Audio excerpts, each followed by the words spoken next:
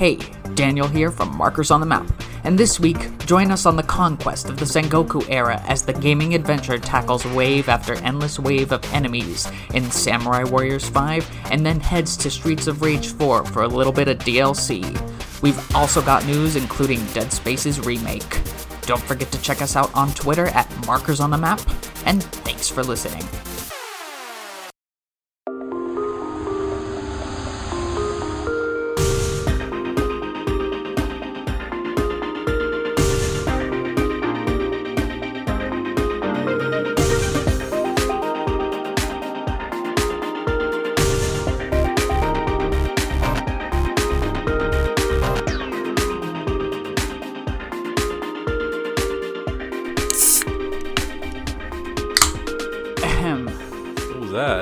No, that's just what it says on the tab of this can I got here.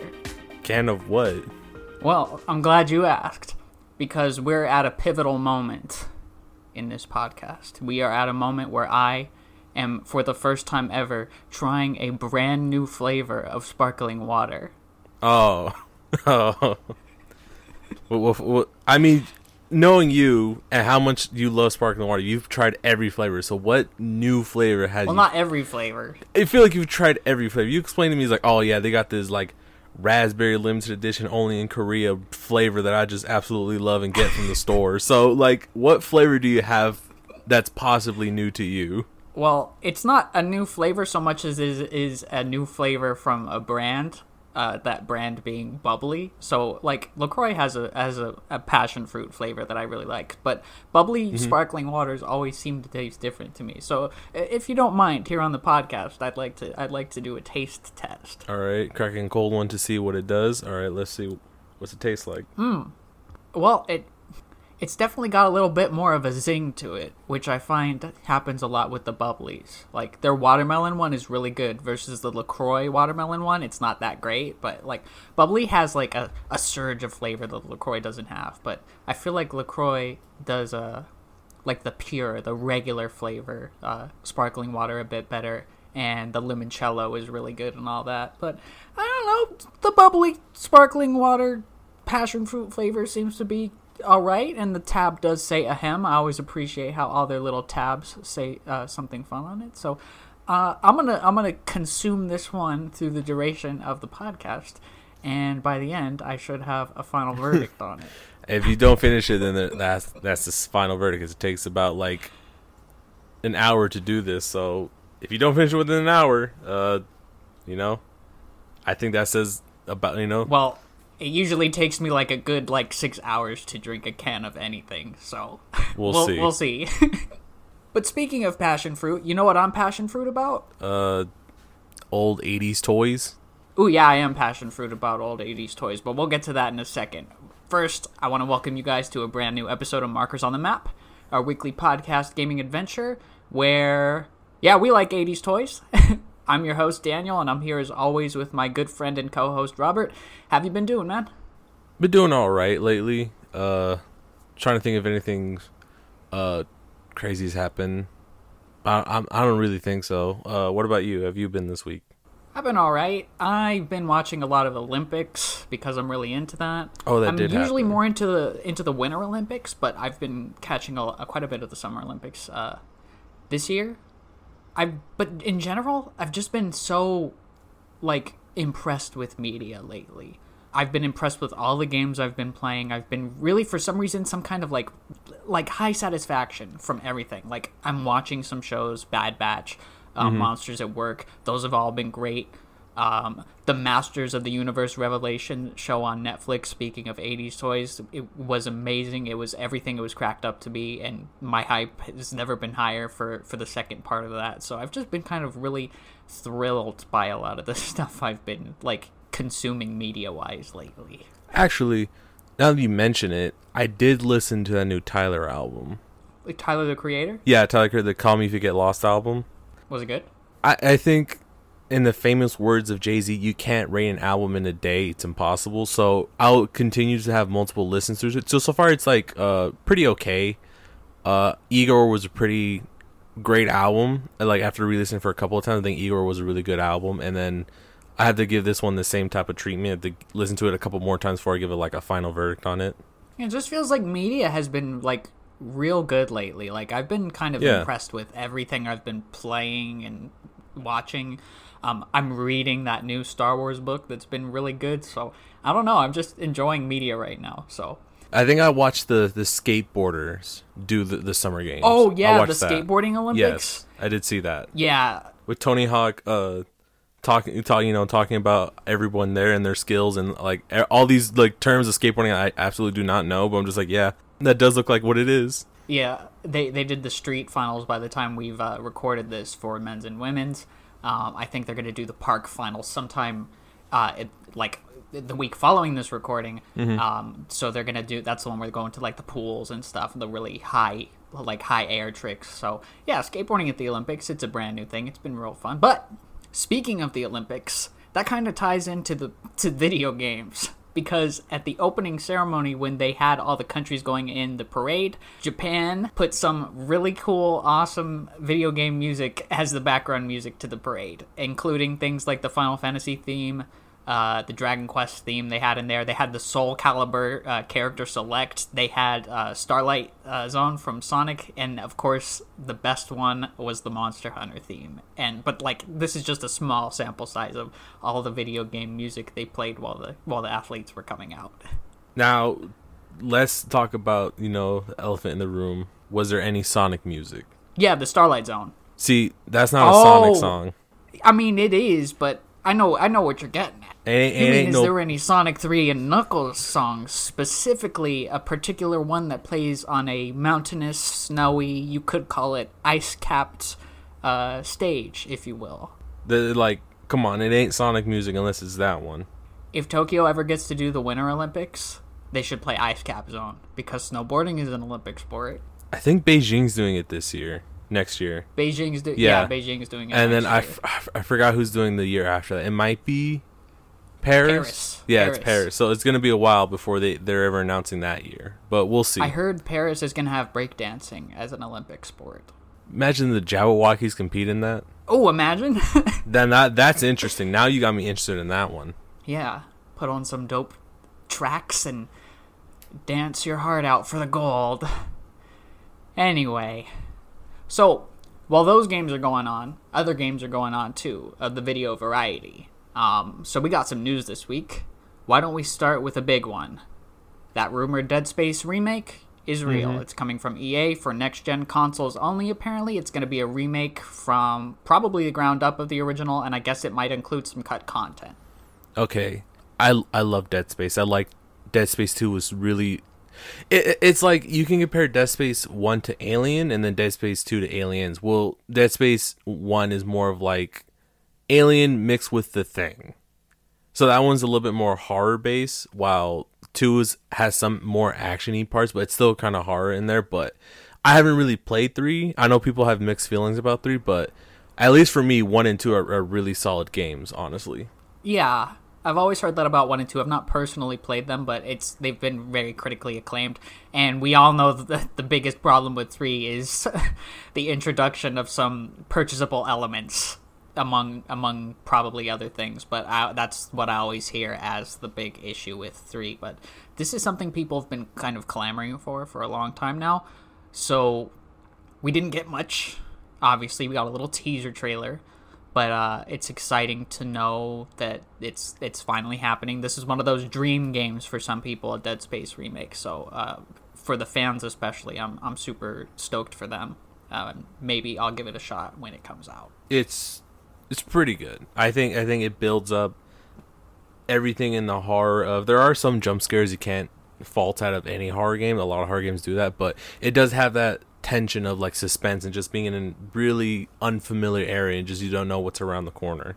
And we do have like the track record of classic horror games being reimagined like this. Capcom's no slouch when it comes to doing something like this, so let's see if the team at EA can give Dead Space, I guess, its RE2 remake moment. So that'll be exciting to see.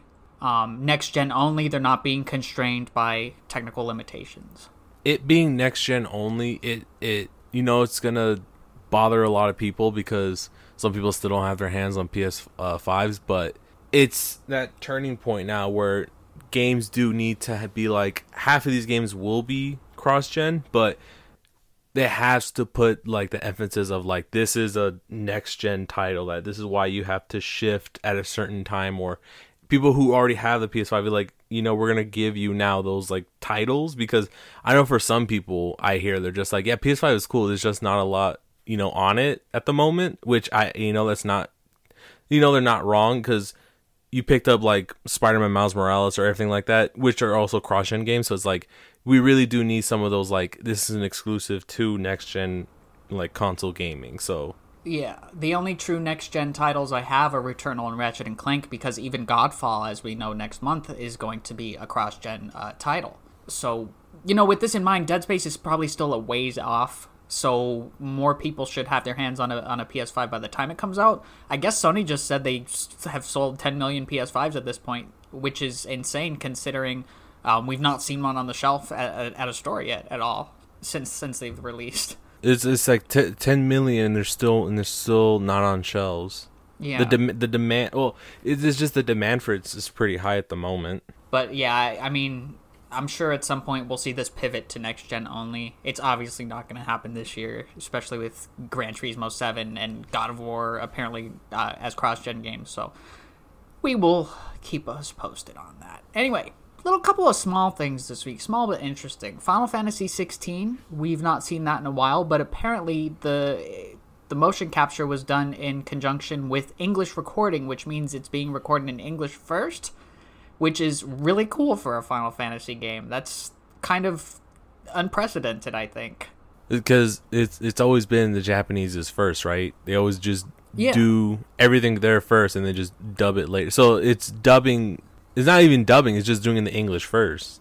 I'm pretty sure the English is being recorded first. Now, Square Enix has been great with doing lip sync for English translated versions. So, for Final Fantasy 13, you did have English lip sync with the English voices. I always thought that was really cool. Ryuga Gotoku Studio did it with Like a Dragon, but I think they're not going to do it with Lost Judgment just to keep it to where they can actually release it worldwide all at once. That's just an interesting little thing I heard this week. I would say hopefully they don't take 6 years to release it. I think Final Fantasy 16 is going to be closer than we think. Hopefully it is, honestly, because that trailer seems to be, I think it was when they announced, it was 13, what was it, or was it 14X2 or whatever it was before it was 15? Versus 13. Versus 13, there it we go. Was 10 years off. I don't think they're going to make that mistake again. Yeah, it was Versus 13, and they just announced it, and then they rebranded as 15, and then they finally show gameplay years later. That's saying we finally got at least some concept of gameplay, so maybe it's sooner than we think. Yeah, and I don't think Final Fantasy 16 is going to be a hugely graphically intensive game based on the trailer, but that's fine. As long as they deliver a quality game, I've always been more of a frame rate person myself. So we will keep posted on Final Fantasy 16. Now, we also have some PS Plus games for August. Hunter's Arena Legends is that battle royale, sword, almost For Honor-ish looking thing we talked about from the State of Play a while back. That'll be on PS5 and PS4, but we also get Plants vs. Zombies, The Battle for Neighborville, and Tennis World Tour 2. Now, Tennis World Tour 2 will be fun, probably playing a few casual rounds of tennis with your friends. I've heard it's not, super great, but I like a good tennis game, as Mario Tennis Aces has shown me. It's fun. Remember when we did the trial? You did the trial and we played. It was pretty fun. It was actually it was tennis. Mario Tennis is actually really fun. Don't know about the story. I heard you say the story mode was kind of just meh. Yeah, it was the story more fun mode is playing kind friends. Yeah. I mean, was it Hunter seems to be it's new, right? Yeah. It's one of those where it depends. I don't know. It just seems like it might be a slow month, but who knows? Maybe the Hunter game's actually really fun. Try. Yeah, maybe it would be really fun. You never know, and it's actually worth playing it. Yeah. And the Battle for Neighborville is, of course, the hero shooter version of Plants vs. Zombies. Now, Garden Warfare and Garden Warfare 2 are pretty good. Do I like a hero shooter? Not really. Will I give this a shot just because it's a free game? Sure, why not? Yeah. I will try most things on Plus. I mean, we're technically paying for it with our subscription. So I will try most things on Plus, unless it's like an RTS and I know I just like can't do it. So there's that. There's apparently a Pokemon live action show in development at Netflix. I am all for this because I love Detective Pikachu. It depends.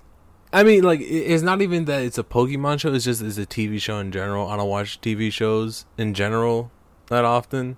And I don't know. I was never that big of a Pokemon fan, so it's just kind of one of those, like, I think you'll be more excited than I would. Well, I'm excited, but there's also the potential here that they could mess it up. But as with anything, they could have messed up Detective Pikachu, but I thought that the end result was really good. For, a basic plot line where there's like a plot twist, a usual plot twist. It was a pretty decent movie. Had a lot of humor and heart. Did miss a lot of Pokemon that they could have put in, but hey, a show gives them the chance to have, like, imagine this is like an episodic thing, like the regular Pokemon show where they have each episode is dedicated to a different Pokemon or something. That'd be kind of cool. Although I just have a feeling it's probably not gonna be like that. What if it was a crime drama show like Detective Pikachu, but it's a noir style and it stars Bidoof? Bruh, you put Bidoof in anything, I think we got a winner. I think if they put Bidoof in, he has to be a side character. He has to be a what? A side character. He has to be like there every second of every scene of that Pokemon show to get me interested in it. You know what? This makes me think we need our own version of Bidoof. I say we make our own version of Bidoof, and he's green, so keep that in mind. Now, our last little bits of news this week are tiny, so we'll go through them a bit quick. You've heard of Okami, right? That game about the wolf, the paintbrush wolf? Mm-hmm.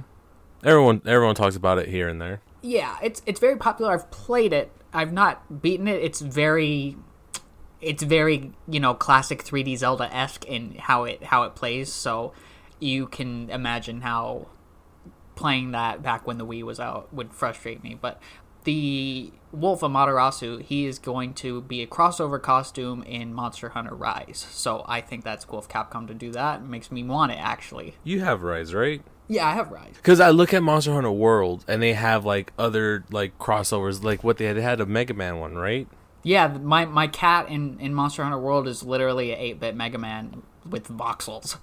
Now, is it the actual, like, Okami, or is it just a skin? It is the actual Okami. Judging by the picture, it's like the actual Okami. It's like a skin over your, like, dog, I'm forgetting what they're called, Palamute, and it becomes Amaterasu. So it just looks cool. I'm glad they're adding more content to Monster Hunter Rise, but what I want is some more monsters. I feel like we need that before whatever G rank or Master Rank expansion comes out. So we'll keep posted on that. Speaking of more content, Animal Crossing is finally going to get some new content. They're bringing back fireworks, but then they said that more content is in development. So I'm like, what is this going to be? Is this going to be like a big content update? Is this going to be like because Animal Crossing New Horizons it's in the top 20 selling games of all time at this point, I believe. That game came out, what, a year ago? Yeah, about a year and a half ago. Well, yeah, last March. So now they're still making content for that game. So it'll probably be a while since we'll see another Animal Crossing game. Yeah, there's usually one per console, but on the Wii U they did Amiibo Festival, which was like a board game that people didn't really like because you needed Amiibos to play it. But yeah, man, I mean, I figure if they make like a $10 expansion to Animal Crossing, they could just about get everyone who's still playing to get that $10 purchase or something. Like, but make it meaningful. Like, if it's gonna be free, sure. Whatever it is, I want it to be meaningful because I've not played in a long time because there's nothing left for me to do and I'm impatient and all that stuff. So I'd like to get back into it. It's very tranquil. Now, before we get to Abandoned, I'm a big Picross fan. Yeah. Game of the year, clearly. Game of all time. Game of the year, clearly. Game of all time, that's debatable. Well, listen to this. Picross S is coming out with a Sega Master System and Genesis edition on August 5th, featuring all your favorite Sega characters. That's like 2 characters. But those 2 Sonic. Characters are better than all. It's like Knuckles. Sonic and Hear Knuckles. Knuckles. That's true. I hope one of Knuckles. the Picross pictures is Ice Cap Zone. I hope they play Ice Cap Zone as the background music. Wouldn't that be great? Well, it has to be the proper Ice Cap Zone. It does have to be the proper Ice Cap Zone. We're talking 1994 Ice Cap Zone. Not that PC re-release. No, sir. I wonder if the Anniversary Collection on like the PS2 Sonic has the original Ice Cap Zone. I believe it does. The one on the DS does. Yeah. That came out in 2010, I believe. See, so yeah, there's no reason, there's nothing stopping them. Come on, Sega. The GameCube collection has the original Ice Cap Zone music. It's like, Sega, I know you're re-releasing Sonic 3 and Knuckles, but come on, we gotta have the song too. Exactly. Anyway, Destruction All-Stars. Another thing we are known to bring up from time to time. Mm-hmm. They've got a new update. They're trying to fix some things that people have complained about, like this quote-unquote ghost hits thing where it feels like they're taking damage for no apparent reason. I think they're increasing I think they're decreasing, I should say, the wait time between when you can slam and everything. They're adding new cosmetics. They're adding tiers to their season pass. So if you bought the season pass, you will have more tiers now. And the cosmetics look good. My problem with this game is that it's not getting enough exposure because, as we said the last time I played this, I couldn't find a match for like 10 minutes, and then it wasn't even a full match. So it's like, have they added the bots yet, I wonder? I'm tempted to check it out, but like, I want this game to succeed, Robert. I do. It's fun, honestly. It's very fun. In theory, in practice, it's fun. It's fun. I think it's one of those things where they're making it a live service, so much content that needs to be in it is not in it at the moment, so it's just one of those, why wait, 6 months from now to drop a certain mode or a certain DLC? Just drop it as soon as you can, because some people aren't going to wait, because there's like 10 other games that people play. Like I said, I know people that just play Fortnite and they go through all their tier system on there. Not every game needs a tier system, but I understand that it was a PlayStation Plus game. They have to make their income somehow. I think it's also just, in general, it's just like how, I don't know, it's just like people just don't like that type of game, which I don't understand, because it's a fun game. It's just going around in a car, in a vehicle, just doing, vehicle mayhem, and that's all it is, and it's honestly fun, but people just like their battle royales, and that's just how it is. But I hope this is a franchise that doesn't go away, because it was fun when I did play it with like lobbies of people in it. Yeah, it could feel potentially like it might have a resurgence at some point, but they need to push it harder. Sony needs to be pushing this game hard, and maybe it will have like an Among Us moment where it becomes popular years after the fact, or maybe it'll have a Hades moment where a genre that's not generally like in the mainstream eye becomes like the big thing. Like now everything is roguelike and all that stuff. So yeah. I just, every time I get a little bit sad whenever we bring up Destruction All-Stars, because man, like the groundwork is there. We just want to see like a push for it, I guess. Add new arenas, because it was the same arena it was like the same arena, so push there was like new 4, right? You couldn't do some of them in some modes. Put a jungle arena, put like a Mad Max-esque, like Doom-esque, like like arena. It's all like dusty, and just like do that, and just like just add different things, add DLC, see if you can get like Sweet Tooth, from like Twisted Metal. Add Twisted Metal characters as DLC, and then I think people would be interested in it again. And like the characters, they're a varied and colorful cast. We need some varied and colorful maps to go along with it. Like what we have looks cool, but it's a little bit samey in my opinion. And adding different elements to the tracks, different maybe feel for the cars on different roads, like a sand road, as you said, or like a jungle road. Maybe they feel different. Maybe the car reacts differently to them. Add a little more character to everything besides the characters, I guess, because the character is there. Customable different vehicles or different arenas. Like if they're like the jungle one was more like obviously dirt road, and you can obviously have like a more of a buggy instead of like a sports car. Like I said, just different. Add stuff like that, because it is kind of one-sided, because I don't know. Like I said, I don't know if they're holding off on DLC, or they just I don't know. I think the assuming wait is not going to work for it as long as the way it is at the moment. I think they just need to really commit to it and add some DLC and just add new things to the game. That's the way I see it. And even if they do that, they still need the marketing push, I think, from Sony. Sony should, push it a little bit harder. Like, we get these posts on the blog that say Destruction All-Stars is getting an update. But then I'm going to go download Destruction All-Stars, and I'm going to be really upset if I log on to a match and I'm waiting for 10 minutes and then I have, 5 people with me. And I'm going to be like, well, why did I spend 20 minutes downloading it, or however long Destruction All-Stars takes? So it's like, lean into the zaniness of the character world you built with the outer world that you built, I guess. Yeah, I agree with that. It's they can get marketing. They can get just anything. They can get just they can just get anyone to promote it, and then it would bring some traction to the game. Yeah. This is a game we've been talking about for a year now. It's been a year almost since the PS5 reveal on this. Put a Travis Scott skin, put him in the game as a skin, and then, everyone, because he was the promoter for PS5 for a while. Crossover potential draws people in. Even, something like Fortnite. I wonder how many people went onto Fortnite because Rick Sanchez was on Fortnite. Yes. Or LeBron James was on Fortnite. I'm trying to see why Fortnite was so successful. Honestly, because it's still going on strong, but it's what is it? Because it's not the Battle Royale, because there's so many Battle Royales now. What is it that makes Fortnite just so unique to it? It's got to be the crossovers, It has to be the skins, honestly, at this point. You can go on, you can play Marvel, you can play DC, and the skins look great. The skins on the Fortnite look better than the character models in some other games. Honestly, that's not... Yeah, you're not entirely wrong with that, because... Like I said, there's so many other Battle Royales now, so what is it that makes Fortnite... It has to be the skins. I said, that's what frustrates me about some DLC in some games, where it's just release certain content that should be here since the get-go. Just release it. Hear me out.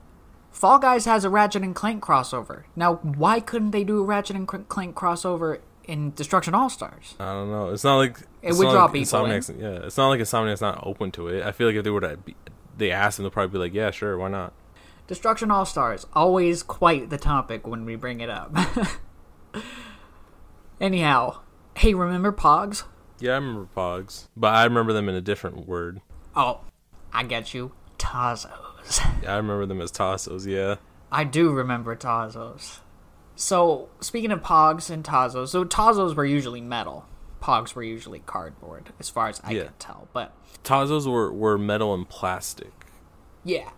The good folks over at Limited Run Games, in addition to their announcement of Shantae and the Pirate's Curse for PS5, a game that, by the way, goes for up to $600 for their Switch edition on eBay, has announced a couple of sets of Shantae Pogs that include a metal slammer and 7 Pogs in each of the 2 sets. I love Limited Run Games, and I love how they always bring out the coolest merch. Now, the price is a whole separate conversation for a lot of their stuff, but I can't help but love the stuff that they do, especially for Shantae. See, Limited Run, I'm looking at them personally because they did one game that I didn't know they actually did way back. It was Another World. They re-released that. There's another game that I want them to re-release and had to have a physical run of, because I would buy it in a heartbeat. Is it Prince of Persia? Yeah, it's Prince of Persia on the Super Nintendo. Because it's not even that it's a Super Nintendo exclusive. I think Konami just published it out here, but they didn't produce it. It was another company. Yeah, I always hope for Limited Run to get something you want. A lot of times they do. If it's anyone's going to do it, it's going to be them. Speaking of them, Limited Run Games originally released Super Meat Boy as an exclusive to Best Buy. But they're finally doing their actual Limited Run edition of it. It's got an interesting cover with a very photorealistic Super Meat Boy where he looks like an actual man and a bandage girl with him. Listener, if you want a little bit of a shock of what the cover for Super Meat Boy looks like, go ahead and look that up. They're also going to release a special Meat Boy figure with a meat tray, and I'm like, is this going to be a styrofoam tray? Is it going to be plastic? I don't know. Limited Run does some wild things sometimes, so I like them. If you missed out on Pirate's Curse the first time for the Switch, grab the PS5 version just in case it goes up on eBay for $600 after the fact. Oh man. Anyway, last thing we got on news is some more Abandoned shenanigans. So you remember Abandoned, right? The not Kojima, not Silent Hills game? Yeah, I remember about that. I remember they were just very... They're very straight of like, we're not Kojima, we're not part of anything like that. So stop saying we are. Yeah, so they got their real-time experience app coming, and that's an app where they'll like debut trailers, maybe gameplay demos or something in. I think it's going to go up for preload sometime soon if it hasn't already. But it came along with an interesting picture with Abandoned written on it, of course, in very similar font to Metal Gear Solid. But what intrigues me about this picture, and has been pointed out by many people, is that there is a blurred out picture of a man in the background wearing an eye patch. And this has been compared quite well, I think, to Solidus Snake of all characters from MGS2. Yes. Solidus, of course, is Snake's perfect clone, which is weird to say because there's like two other ones, but he's the perfect clone, and he, spoiler warning, he kind of just bites the dust at the end of 2. But how can he be here on this background of the Abandoned trailer? I don't know. It's just I doubt it's it's him. They're just gonna post. It's like, no, this character. But come on, you cannot fault video game fans to thinking like, nah, this is some like secret Metal Gear Solid or Kojima project or something. Because it's just look at the font. Look at the font. It's too similar. It's just like, come on, you can't play.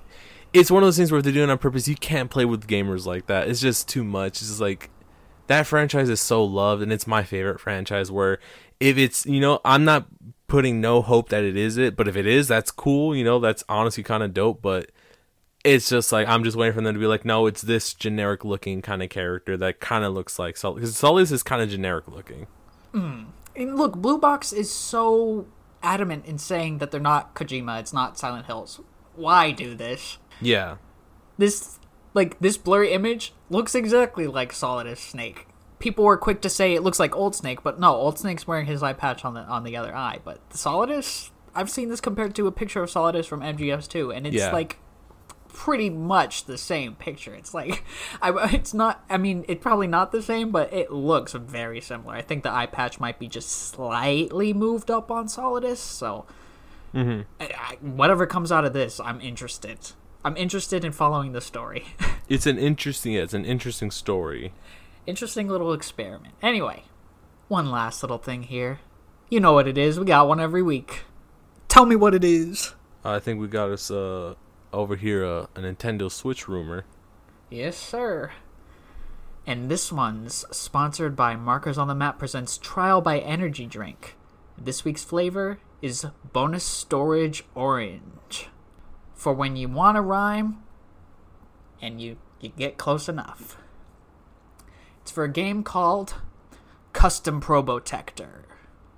Endless waves of extraterrestrial monsters are invading the Earth. When man alone is not enough, we look to none other than the Probotectors, defenders of our home. Run through gauntlets of procedurally generated stages and pick up armor pieces, weapons, and more to customize your Probotector, allowing them to take on enemies greater both in strength and in number. Change your loadout, weapon sets, and more as you tackle thousands upon thousands of level configurations in the ultimate side-scrolling ARPG shoot-'em-up crossover where aliens and elements threaten humanity. True personalization is king as you take on one of 4 classes in single or up to 4-player co-op and devastate the hordes of outer space with flair, right down to the color of your weapons and the dazzling 2D fireworks displays on screen. And with branching paths present in levels, your customization affects gameplay like never before. Want 2 blaster arms? Use them for a mega jump. Need only one? Make sure your other arm has a grappling hook attachment to find precious upgrade resources. Defeat skybound enemies using rocket thrusters, or just get a weapon with some range. Demolish foes with beam sabers, battle axes, and more in a melee build, or blaze past enemies in a fiery glory with the risk and reward of the flame bomb, an item that demands quickness and precision as you fly through a level. Summon awesome mini-robots to help you on your travels with mighty abilities such as lightning strikes and fierce winds to knock your foes off platforms. Traverse branching paths such as underwater caverns and fight against new waves of sea creature enemies for chances at rare upgrade materials to imbue your weapons and enchant your armor with unimaginable elemental energies. With a choice of 4 classes, the Striker, the Blaster, the Wolf, or the Infiltrator, gameplay variety stands tall. Any bot can equip any weapon as you configure new builds and wild strategies through an endless gameplay loop, where the numbers keep getting higher and your foes keep getting stronger. Cosmetics, screen filters, skins, and more abound as you race through the ranks, exploding enemies into piles of colorful loot in the mightiest shoot-'em-up ever devised. It's Custom Probotector. Save the Earth from dirtness, only on your Nintendo Switch. Now, I've been looking for an ARPG, and as far as I can tell, there's not one that's not a roguelike that's been done in this side-scrolling format. I'm really liking the approach that they're taking here. This is not a roguelike. This is an ARPG side-scrolling shooter. That's true.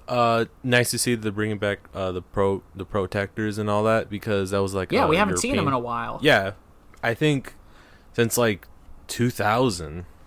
They haven't had their like own series, because they've been here and there as like nods, but they haven't had their own series in a while. In some countries, they were even people. Yeah, in some countries they were people. My favorite one is the Infiltrator, the little Gyro-looking one. You know Gyro from Dragon Ball GT, of course. Yeah, I remember Gyro. They should put him in Super. Actually, yeah, they should put him in Super, or whatever that new Dragon Ball Z movie. Super, it's Superheroes. Yeah. Yeah, superhero, like double superhero. So yeah, this Custom Probotector kind of gives me the vibe of what would be like a Path of Exile, which I tried, a game where it's an ARPG. You go through levels, you get loot, kind of like a Borderlands almost, except this is a Contra-like, with procedurally generated levels. That's always good for variety in games like this when maps are generated as you go through them. It ensures that different paths or enemy setups will come through every time. It just lends itself to infinite possibilities. Now, I know Binding of Isaac is a roguelike, but it does the same thing. You're never going to get the same configuration of rooms unless you enter the seed, and then you'll get a configuration that you can send to people. Yeah. They need to keep loot variety strong as it is with stuff like Borderlands, but unlike Borderlands, I want Custom Probotector to maybe have an emphasis on gradual improvement versus like, oh, I got an orange from completing story mission number 5, and now I'm never going to go back to anything else. Yeah, I mean, it's just because I'm trying to think what other franchise this was tied to, and I can't put my finger on it. It feels familiar. You're right. It does feel familiar. It's just, a side-scrolling shoot 'em up. Yeah, I feel like I've seen them somewhere before. I don't know. Well, maybe it definitely feels like Custom Robo. Like, Custom Robo, of course, has this whole customization thing. That's a GameCube game. And the US, I think, got 2 installments. But I can't quite put my finger on the side-scrolling shoot-'em-up part. I need to see it in action. I think we need to see it in action. Maybe it's a Metal Slug game. Ooh. Yeah, maybe. That's a good shoot-'em-up. Imagine a shoot-'em-up Metal Slug with procedural levels. That would be cool. That would be actually cool. So I'm hoping this one shows up at the next direct, because I'm like, these rumors have been really good lately. I'm like, well, one of these has to be true. One of them. Anyway, we talked about playing some games this week, and man, did we play one. So Samurai Warriors 5 finally came out. As you know, I've been looking forward to this for a long time because I'm real big into Age of Calamity, Hyrule Warriors, Fire Emblem Warriors, Pirate Warriors, all that stuff. Now, the cool thing about Samurai Warriors 5 is that it's kind of like a soft reboot of the franchise. There's a new art style that they showed off back in that Nintendo Direct earlier this year. It's kind of like thick outline, cel-shaded, and the characters have gotten fresh new designs. Now, first things first, 60 frames. I don't think I can go back after this. It's amazing. The 60 frames just doesn't let up, even in split screen. And the gameplay has never been better, because in Samurai Warriors 5, usually you would hit square a couple of times, press triangle, do a powerful move. Now you can start with triangle to do like a mega move that'll like dash you forward, and you can do a square move off that, and it'll like do a little wave thing. Each character can set 4 ultimate skills, which can boost their attack, defense. They can zip through enemies. They can do a special move that clears out, shielded enemies and all that. The variety so far has been great. The characters feel weighty, and the movement's good. It's just, everything is so good about it. Everything's so zippy compared to even the older ones. The UI's been refreshed for a nice blue and orange look. Everything's very readable despite all the chaos going on. you were encouraged to get really high combos, like a 10,000 hit combo for a trophy, stuff like that. The story has been really great because they're, of course, starting at the beginning of the Sengoku era. So you're playing as Nobunaga Oda, and interacting with all those really cool characters. If you're interested at all in the Sengoku era from a fictional standpoint, I'd strongly recommend checking out the anime Sengoku Basara. It's based on Capcom's answer to the Samurai Warrior series. But I just feel like there's 37 characters in total. I've unlocked like 10 or 11. I've gone through a couple chapters of the story. And I just gotta say, first impressions have been really good because I've not been able to put it down. So we actually both played it. Split screen is a thing in this. Yeah. And even on SharePlay, like, the split screen worked pretty well, I would say. Yeah, it worked pretty well. It was so funny. I have to mention this, is when you were like, dude, come over here and look at this. And I was like, dude, it's split screen. I can see your screen. And you're like, oh, yeah. I forgot. Where you're so into the game that you forgot we were playing split screen, which is just a funny story. But, no, yeah, SharePlay has... We've done quite a few games since playing on the couch with your friend was not really a thing at the moment. So SharePlay really did come through and help us out with that with some games that we just both play. Obviously not all games, but it's more or less it was just my connection issue. It was blurry at some points, but it stayed a solid. So if I had a solid connection, it would probably be a solid 60, maybe 7, like probably 1080. Honestly, it would be 1080 60. Now, I was also impressed that even in split screen, the frame rate did stay at 60. Like, that's a testament to the PS5, I think, because I have not tested this game on a PS4, but I don't know if it could do split screen on this game and still run at 60. It's just there's so many enemies on the screen at once at this one. So you've not played a Samurai Warriors in quite a while, so I would say this one's kind of like, compared to what you played, probably feels like a really... I don't know. What's your opinion? It's very slick. It's a very nice, easy, comfortable game to play. It's not got really any high stakes to it. It's just a fun time, a good PvE little fun time. The last time I played a Samurai Warriors game was the first one. That was on the PS2, but that was like years later after it came out. And I've never really understood what to do. I always got lost. Yeah, I originally played the demo for Dynasty Warriors Gundam and Sengoku Basara on the PS3. Those were my exposure to the Warriors-esque games, the Musou games. I was always like, do I defeat every enemy? But as I played more and more, it's like, no, you go for the enemies that have names above their heads or the big health bars, and then that's usually your task, because they'll stop the mobs from spawning. But yeah, it's in the sense of actual war of take out their leader, and the rest of the soldiers will just fall down and just retreat or just give up, because I guess that's the whole point why it's called Samurai Warrior, Mm-hmm. But I mean, like, you said, I remember very distinctly you told me this version is probably the best version because it has everything you liked in every other version, but it got rid of all the other stuff you didn't like. Yeah, so my big problem with both Hyrule Warriors was the fact that you had giant bosses. Now, these giant bosses had to be taken out in Hyrule Warriors with specific weapons. You had to stun them with a specific weapon. And getting through the weapons, scrolling through the weapons was kind of cumbersome. Now, Age of Calamity kind of, mediates this by making your little things that stun the large enemies accessible by holding down a button. And you choose an icon will pop over the head, a lock if you need to put them in stasis, a magnet for magnesis, and so on.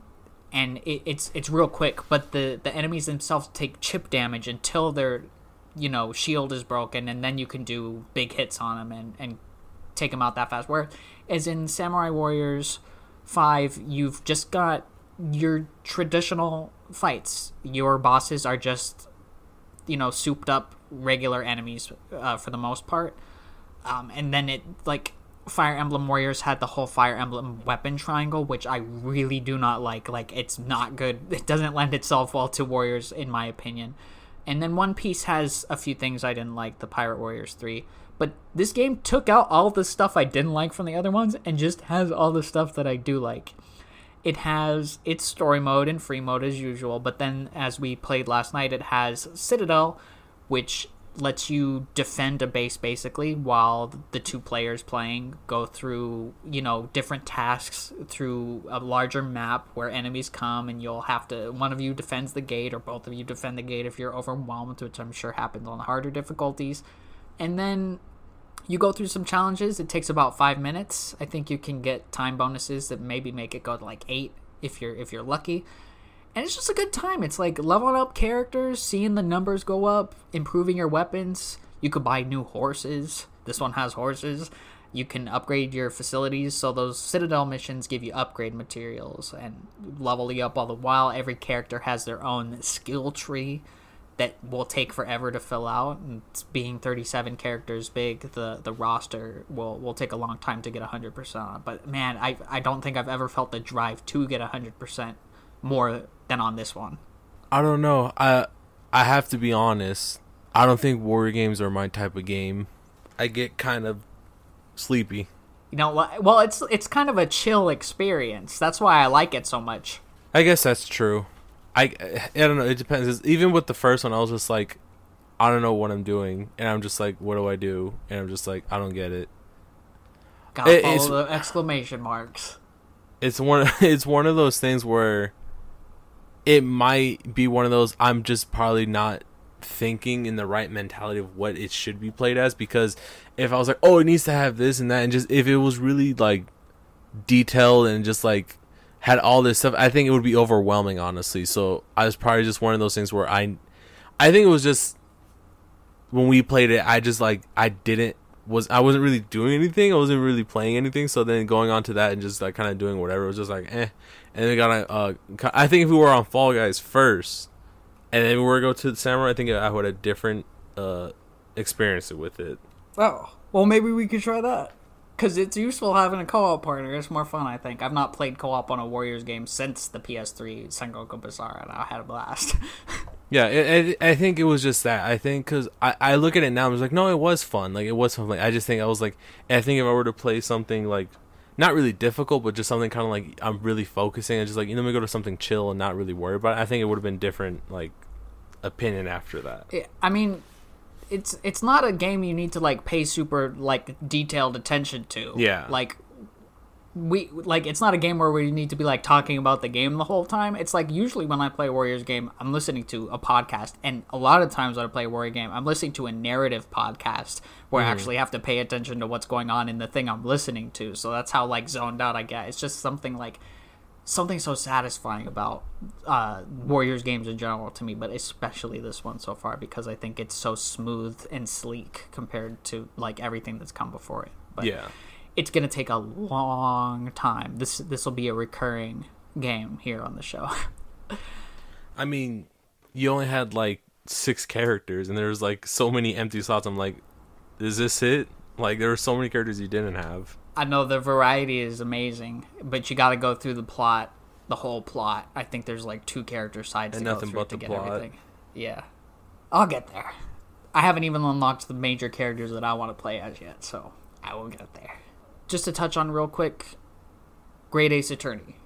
Mm-hmm. I've played the first hour. Immediately what strikes out to me is the nice 3D portraits for the characters. It's got that classic Phoenix Wright sense of humor. It's got an interesting setup so far. I wish I could say more, but I only got to play for an hour yesterday, so thoughts on that will be coming soon. And real quick, some thoughts on Pokemon Unite. Now, I've never played a MOBA, and I thought the tutorial for this was fun. I played a round of it online. I like it, but I don't think I want to play it specifically because all the currencies and systems and battle pass and shops and chaos, general chaos is a bit much for me personally. Will I go back to it? I might. But the odds of me like getting invested in this is like, I don't like keeping track of all these things like, oh, because I don't have this battle pass, I can't have that, or because I don't have these login tickets, I can't. It's why I can't do mobile games. Like, log in every day for your login bonus and your rubies and your for Mario Kart. And I was like, we'll see. But while we got a little bit of time left, you and me, speaking of share play, ran the new Streets of Rage 4 DLC, the little challenge mode that they have in there, the like random roguelike almost challenge mode. I thought it was really fun. It was. I think it's, like I said, it's one of those modes where honestly it worked because it was just like a survival mode. It just goes, as far as you can. Yeah. So Streets of Rage 4 added their survival mode that lets you pick any of the characters, from the Streets of Rage characters to the Streets of Rage 1, 2, and 3 characters. Each character has brand new moves that you can switch through and unlock through the challenge mode. The Streets of Rage 4 characters have brand new skins and color palettes. Like, each one has 3 new color palettes that you can go through. They also added Max, Shiva, and Estelle as playable characters, as well as Rue the Kangaroo from Streets of Rage 3, who was a very pleasant surprise. And you just go through rooms. Every 4 rooms you get a boss. The first 3 rooms of those 4, you'll have sets of enemies, you'll have healing items, you'll have weapons, and then you get, in true roguelike fashion, a power-up at the end of every room to continue making yourself OP in the next. Elemental abilities like electricity, fire, and poison stack. So if one's tied to like your heavy attack and you get another one, they'll both be tied to it. You can do like real good damage on enemies. It does get overwhelming at times, but overall I think like with the correct mindset, you can get pretty far in this. Like, there's a trophy for hitting the 30th round. No, yeah. I think what bothers me more about it is that I hate that early on the health is very plentiful. There's a lot of health to go around, but it's very, very... it's so difficult because sometimes the level you're on won't have anything to heal. Yeah, it almost feels like it's that roguelike type, like, I gotcha thing that they do where the game will set you up to, like, oh, I gotta use these health items. Oh, they're gonna be here. And then it takes them away, kind of like in a roguelike like Isaac, where one of the later stages, like towards the final boss, instead of taking a half heart per hit, you'll lose a full heart every time you get hit. So it's one of those things where it's just like, we're going to take it from you. You think you're good, we're going to take it from you in round 10, and we'll see how you do with just apples for a while or something. It seems just to be like that old arcade mentality of, no, you had your fun, so it's time for you to pop in another quarter, or for you to get off the arcade. That's what it seems like. That's what our arcade games did back in the day. They would make the later levels way more difficult. So is like either put in another quarter, or you had your fun, it's over. It's like Pac-Man. I think at a certain point in Pac-Man, the pellets don't do anything. They don't turn any of the ghosts blue. So it's one of those. It just seems like an arcade, which it might be on purpose, obviously, because it is a beat 'em up game. Well, you notice with other beat 'em ups, like the first level is usually like fine, and then the second level you're like, what's going on here? Why is this boss so hard? No, yeah. I was always a 1/4 kid, so I was always just, I have $1 and this game costs $0.25. I'm only gonna put 1/4 in because I'm playing 3 other games after this. So I want to say my beat 'em skills are amazing, but I have some skill to get to a certain distance without having to pop in another quarter. So it gets pretty difficult. Usually the first part of a beat 'em up is the most fun because you've got to have like a lot of skill and positioning for later halves of the games. That beat 'em up bundle is a good example of like, oh yeah, Battle Circuit's real fun in the first level, and then the second level is like, okay, it's fine, and then third you're like, oh god, what's going on here? Captain Commando, all that stuff. Yeah, I just think if they were to either add actual lives, like, because obviously it's a once you're out, only when your teammate beats the level can you revive dead you can players. res, so that's cool. It's just one of those things where, is it only 2 players, or can there be more than just, can it be 4 people? I think it's only 2 for the survival mode. See, yeah, so 4 would break it. They'd have to scale if it was 4. Actually, it might. I don't know. Maybe. Yeah, it's one of those things where it's just like either pull back some of the difficulty, like add a little bit more, chickens and apples, here and there to add more health to you, or add an actual life system. I actually want to suspend state, because sometimes I don't have a half an hour to run through survival mode. This is my thing with every roguelike. Like, Isaac is the shining example. Isaac has a suspend state. It's not a save. It just stops you where you are, so you can turn off the game, do something else, come back to it right where you are. It doesn't change anything about the run. It just suspends your game. So Yeah. I'm a big advocate for that, especially in things like Returnal or whatever. Anyway, well, that's fun. Probably give that another go myself soonish, but I've been consumed by Warriors. Before we wrap up today, I played a little more Skyward Sword, and we finally hit the things that I don't like about Skyward Sword. So I'll talk about those very briefly. First off, in Hyrule Warriors, there is an enemy, one of those big bosses called the Imprisoned. I never knew what Zelda game it was from, and I always hated fighting it. I didn't think it was like an amazing looking thing. It's from Skyward Sword. It is literally a giant mass of hexagonal scales with like, you have to slash your sword at his toes so that you can knock some kind of like stake into his head or something. It's not a great boss. I think you have to fight it 3 times. It's very annoying. It's not super great designed. I did the first one, but I think what bothers me more about Skyward Sword right now is called the Silent Realms. It is an area where you, because Link of course has to go power up his sword, so he has to go to the Silent Realms to do that. It's an area where you are, from the get-go, hunted down by enemies who will defeat you in one hit. If you get hit once, you have to start the entire thing over, but you have to go collect 15 little orbs, and collecting other orbs will show you where those 15 orbs are, and collecting one of the main orbs will freeze the enemies that attack you. It won't freeze the enemies that try to find you with like searchlights, but it'll freeze the enemies that attack you. Sounds simple in theory, but it's not in practice because it's easy to get lost. Some of the movement in Skyward Sword doesn't lend itself well to a challenge like this, and after you collect the 15th, at least in my experience, after I collected the 15th one, you have to go back to the beginning while the enemies are chasing you down, and I was like the edge of Link's foot was touching the goal when an enemy slashed at me. And I was like, if he gets me here, I'm giving up. I can't go through it, because I had already gone through it like 3 times at that point.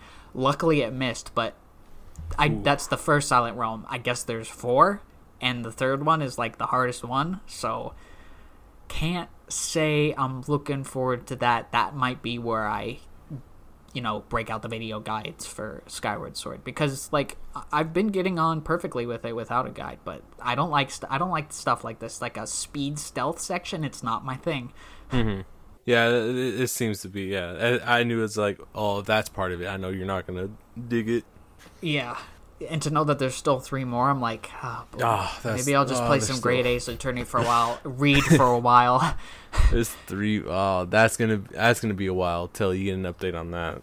Yeah, I played that before Samurai Warriors came out, and I said, you know how satisfying it is to wave a giant sword in front of like 100 enemies at once versus doing those Silent Realms? Is very satisfying. So I'm determined to beat Skyward Sword.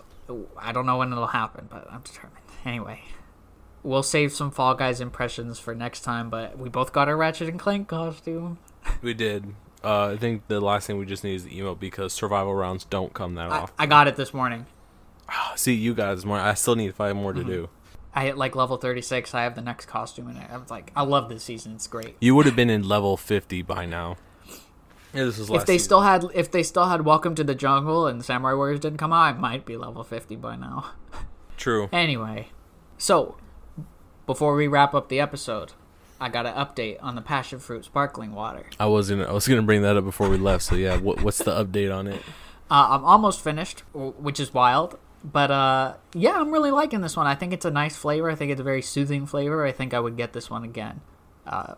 So yeah, the verdict is that it's great. What more can I say? It's a good flavor of sparkling water. I'm down for that. I'd drink that over soda any day. I'm not really of a sparkling water guy, so I wouldn't know. I'll get you into the sparkling water meta. It's greater than any game meta. I've tried it. It's not for me. Oh. One day. Anyway, would you say that we did an episode? Yeah, that should wrap up an episode of this week. All right. Well, thank you guys so much for listening. You can always catch us on Apple Podcasts, Google Podcasts, Spotify, and Podbean. Please follow our Twitter @MarkersOnTheMap. please follow us on Twitter at Markers on the Map. And hey, next week is the 50th episode. It's one that you're not going to want to miss. I think it's going to be a real good one. And I guess there's not much left to say besides Sega, I'm begging you. Please re-release Shadow the Hedgehog, preferably on the PS5. Switch will do, but PS5, Shadow the Hedgehog, Sega. And that the real Sitting Ducks was the friends we made along the way. So we'll see you next time. Bye. Later.